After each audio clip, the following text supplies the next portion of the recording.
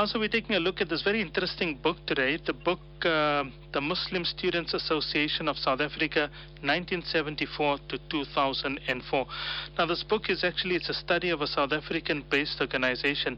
Why is it important to study Muslim organizations in particular, Ma? Yes, Maulana, this book, the Muslim Students Association of South Africa, 1974 to 2004, is the work of Professor Suleiman Yusuf Dango. And in terms of your question, Maulana, we know that the history of a community can tell us a lot about the community's traditions, what the community is proud of, what people would value, etc. And it also then highlights a number of key persons, the community leaders, the people who've taken an important role in any organization, and it in a sense, by recording the history of an organization, you also record the history of the founders, the people who were instrumental, who took through their own integrity, the courage and the care for others and for the sake of the community. What is also important is that one learns about community culture, whether it is formal or informal, and one gets a better understanding about the multifaceted stories that are contained in every community, in every organization, be it the elders to the little-known histories of unique persons who played an important part to make up the fabric of the society, in this case, the Muslim society in South Africa. And these organizations are very much rooted in the societies that they serve and collectively work to preserve a vision of the religion and collectively work to preserve what they see as the most important and outstanding aspects of Deen al-Islam. Historical preservation is therefore very important because it puts us into a conversation with our past and leads us into our future. It asks important questions like what is important in our history, what parts of our past can we preserve for the future, and this type of historical preservation is an important way for us to transmit our understanding to past and future generations. That is why it is so important, Maulana, that every organization has a history. The institutions should ideally organize and preserve their records for the future, like we see in this particular publication. The author had to go to great lengths to unearth the written records, which are often the only source of information about the institutions or the organization's early intentions and activities. And these documents are very important for us to preserve. I'm afraid, Maulana, in this digital age, lots of it is going to be lost. You know, people, you come to meetings with your iPad, what happens to the document? Is it safeguarded somewhere so that future researchers can dig up this archival records and once again organize a history and prepare a history of a particular organization? So our author here, Suleiman Yusuf Dango, Professor Dango, has gone through great lengths to prepare a history of an important organization, the Muslim Students Association of South Africa. He has limited his scope from 1974 to 2004, which I think makes the book very manageable in its approach and in its focus, Maulana. Jazakallah so much, Mama. You shared with us great impetus and great reason why we should be studying our Muslim organizations, particularly our Muslim organizations, because that obviously concerns us. And these organizations, as Maulana said, they are so rich. They are so rich in history. There's so much that we can learn from them, and there's so much that we can benefit. Before we carry on with the rest of this particular book, Ma, the author, you did allude to the Professor Suleiman Dango. Maybe a little bit about him? Yes, Maulana, he holds a BA Honours, MA and PhD from the University of Durban Westville. He's also a graduate of the University of Riyadh, where he completed a higher diploma in Arabic. He has a number of articles, books. He's a very prolific writer and researcher. Now he's emeritus professor at the University of Durban Westville, and he continues to write constantly. He still serves. Together we served as commissioners on the Commission for the Promotion and Protection of the Rights of Cultural, Religious and Linguistic Communities from 2004 to 2008. He served as a member of the Religious Broadcasting Panel of the SABC. His interests are in Islamic history, Muslim revivalist movements, Islamic theology and mysticism, religion and development, Islamic ethics, etc. He has written on this topic before. He has published an article, The Interface Between Religion and Politics, the Case of the Muslim Students Association of South Africa. And in that article, he has shown how in Islam, politics is not viewed as falling outside of the purview of religion. And he demonstrated that the Muslim Students Association's opposition to injustice, oppression, and discrimination, as epitomized in the policies of the apartheid government, was influenced by the political ideology of the Muslim movement, Islamic movement. So he's done work in this field before, and now he's put his thoughts together in this book, Maulana. Jazakallah for that fascinating description on the author and his rich history. Now, this particular author of this particular book, Professor Suleiman Dango, what's his motivation? What approach does he follow in this particular book? Well, Maulana, what he says is that he had considered writing about the MSA some years earlier. He collected a lot of material, and then on the encouragement of Professor Muhammad Harun from the University of Botswana, he decided to go ahead with the project. What he did was he interviewed a number of people who were associated with the MSA, and he looked at some of the founding members who are still alive, and he contacted them, and he then gathered a number of their publications, and he based his study on these publications, and putting this data together. His idea is that this type of work will record the history, but also show the influences and the contributions of the Muslim Students Association. So this is his motivation, Maulana. Alhamdulillah, that's really interesting.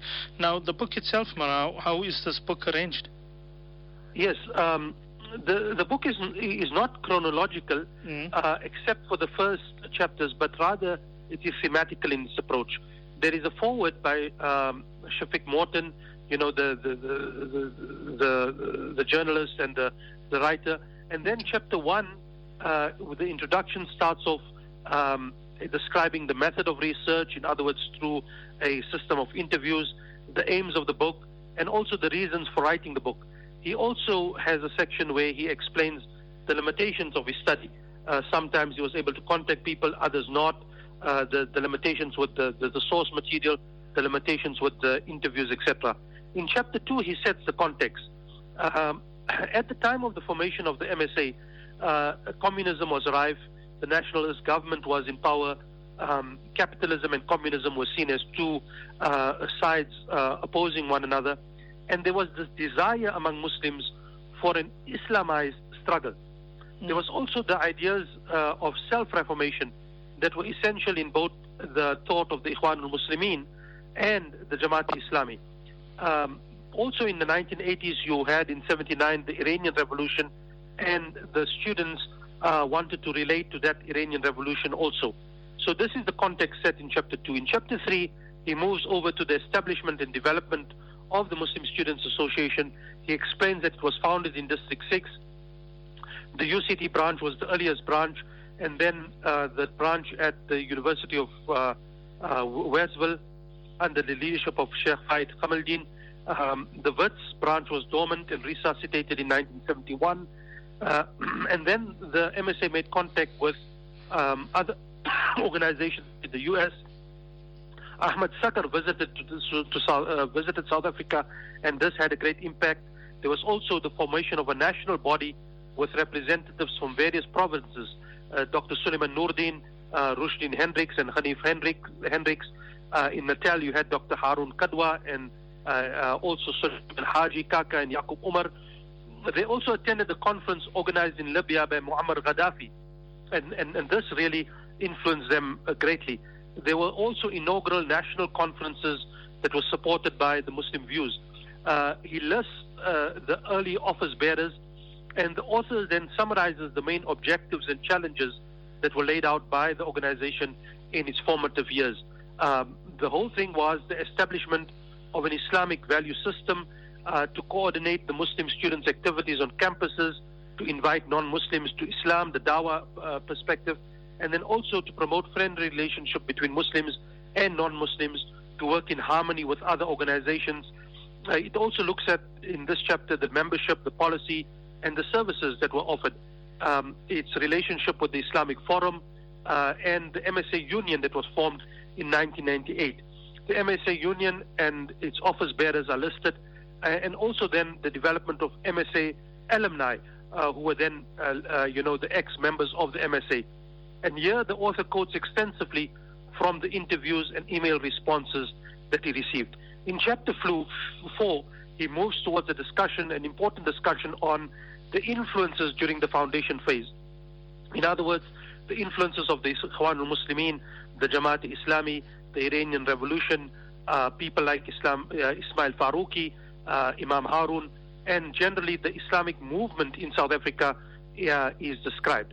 In chapter 5, which is titled Ethical and Moral Concerns, the concerns that people had at the time, in other words, that of the foreign cultural and social influences on Muslim students, is discussed.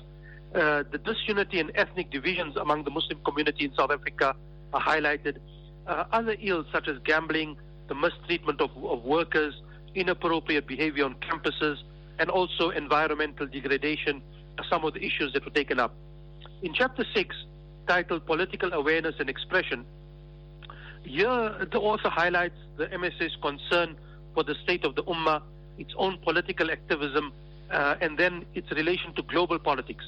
The support, for example, of the Iranian Revolution, and the support for the Palestinian cause, the Afghan resistance, and the support for the Ikhwan of Syria. Also later on, the support for Iraq and the support for Muslim countries, and also its desire to establish a Muslim order globally. It then focuses on local politics and the place of the masjid, racism, education, the condemnation, for example, of the Republic Day celebrations, the MSA's opposition to the tricameral parliament, its support for the United Democratic Front, which, according to Manjra, was more leftist than the UDF even. The MSA, we see, is more leftist than the UDF. And then the idea and the ideal of the establishment of a Sharia state. In chapter 7, we have a list of the projects and activities of the MSA. The orientation weeks at campuses, the Dawah, school focus, the Careers Day, the book evenings, the Al-Quds Day, organizing Salat facilities, the meetings, whether they are regional or national, the Halqa programs, and a number of other activities are listed here. Also, a very good part of this chapter is the publications. There are photos of these various publications, the names of these publications, and this chapter provides a good overview of the publications of the MSA. In chapter 8, the author moves to the relationship with students and community organizations. Here it looks at, for example, the place of the MSA vis-a-vis the SRC, the Student Representative Council on campuses, also their interfaith relationships, and then the international Muslim organizations and their relationships with these organizations, and then also with local Muslim community organizations, such as the Jamiat al-Ulama, the Islamic Medical Association, and also then the Muslim Youth Movement. Interestingly, the author has also included a fatwa of Mufti Sanjalvi on the issue of a common prayer facility, which was offered to the students at that time at the University of Durban Westville. There's also an important part here of the relationship between the Muslim Students Association and the Tablighi Jamaat. The tensions between them, for example, around Jummah speakers, the Halaqa program of the MSA, and the strong influence of the Tabligh Jamaat on campuses, such as, for example, at WITS, where you had the lecturer Muhammad Munshi, who was very influential, and the author concedes, relying on interviews with others, that the Tabligh Jamaat had a bigger following than the MSA at WITS, for example. Then within the relation to the organization itself, the relationship within the student body is discussed, and three types of students are identified: the activist persona, the religious persona, and the socialite persona. Chapter 9 is a chapter dedicated to reflections. This is arranged chronologically, and these are reflections of a number of the people that the author and the researcher has interacted with, and they have provided their reflections on the MSA. This is an important section because it provides an autobiographical and a biographical feel to the book. Chapter 10 is devoted to the conclusion. It includes lots of information from the interviews that the author has gleaned from these interviews, and also it highlights the influence of international figures, the role of women in the MSA, and the challenges that are facing the MSA to be more exclusive, to include more African and Malay students, the lament that there's an absence of tarbiyah, for example, the ability to navigate differences between the Deobandis and the Barelvis, and the MSA's alignment or realignment with the MSA Union objectives. Also, the idea of the Islamization of the secular is touched upon here, and the fact that the book ends off with a note that the MSA, the Muslim Students Association, is essentially a students-based organization and not an organization of ex-members, for example. So these are the 260 pages and what is covered. There's also then a bibliography that is arranged according to the type of sources that are consulted. There are 24 pages of endnotes at the end of the book. Unfortunately, there's no index in the book, Maulana.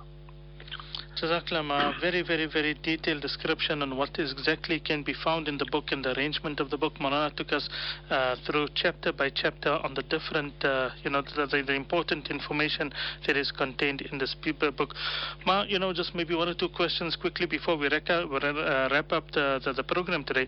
Does the author contextualize the movement within broader South African society and the Muslim society in particular? Yes, Maulana, the opposition of Muslims, for example, to join the South African Communist Party or the Black Consciousness Movement, white nationalism, like black nationalism, is a form of racism, the MSA argued, and the struggle had to be Islamized. Pan-Islamism was promoted, the ideas of Maulana Maududi and the link to Islamic Federation of Student Organizations. Hassan al-Banna's book, What We Stand For, and the influence of that on the movement is discussed. Imam Harun was instrumental in influencing the organization, and the activism based on an Islamic foundation is discussed. But also there is one major weakness of the book. It does not provide a coherent narrative of these ideological influences in either a diachronic or a synchronic way. For example, how over history did ideas within the movement change, and why did they change? Who changed them, and what were the consequences? Apart from a section on Maududi, the influences during its foundation phase, and chapter 6 discussing the political awareness, the book is silent and does not carry a central thesis through the book and does not make any bold conclusions about the nature of the movement. Also, the book is silent on recent movements. For example, the Fees Must Fall movement and the MSA stand regarding that. There's nothing about that. Or the whole discussion on Africanism and decoloniality, it is not discussed. So these are some of the shortcomings in the book. Jazakallah for that. Who would actually be interested in reading such a book? Well, I think anybody interested in the history of Muslims in South Africa, Muslim organizations and what influenced them, ex-members, people who were on campus, for example, and had signed up to the movement, people who want to know more about Islam and South Africa in general, Mohammed. Does the book contain any photographs, pics of archival material? Yes, Maulana, the book does contain these pictures. Unfortunately, the pictures are not of a very good quality, and also there are no labels underneath the pictures. I think this is something that the book could have improved on, Maulana. Okay, before we wrap up, what is your overall impression of the book? I think that the book does not spend enough time discussing the internal debates around the organization, the relationship to other organizations. I think generally the chapter headings are not laid out well, but it is an important book. I think it's out there. The fact that it's available and it is out there is an important start. I can imagine that other people will continue to study the Muslim Students Association, Maulana. Jazakallah for that, By the way, where is this book available? What price are we looking at? Maulana, the book is published by Dignity Publishers, Brother Yusuf Patel, and it is available for 175 rands. and can be, you can receive it directly from the author, Professor Suleiman Dangor. His email address is sdangor@ukzn.ac.za. That's sdangor, Dangor, @ukzn.ac.za. Or he's available on his cell phone number 083 788 7112. That's 083 788 7112. 083 788 7112. And the book costs 175 rands. It can be delivered to you. It can get to you easily. And I think it's a worthwhile read, Maulana. Something that we know about. It's been part of the landscape. The Muslim Students Association, any Muslim student who goes to campus encounters the Muslim Student Association, and therefore I think people would be interested in reading such a book, Maulana. In fact, it captures an important part of our history, Maulana. Jazakallah so much for this very enlightening discussion, all on this interesting book, the Muslim Students Association. Jazakallah so much for your time. You enjoy the rest of your week. It's a pleasure, Maulana. Assalamu alaikum wa rahmatullahi wa barakatuh.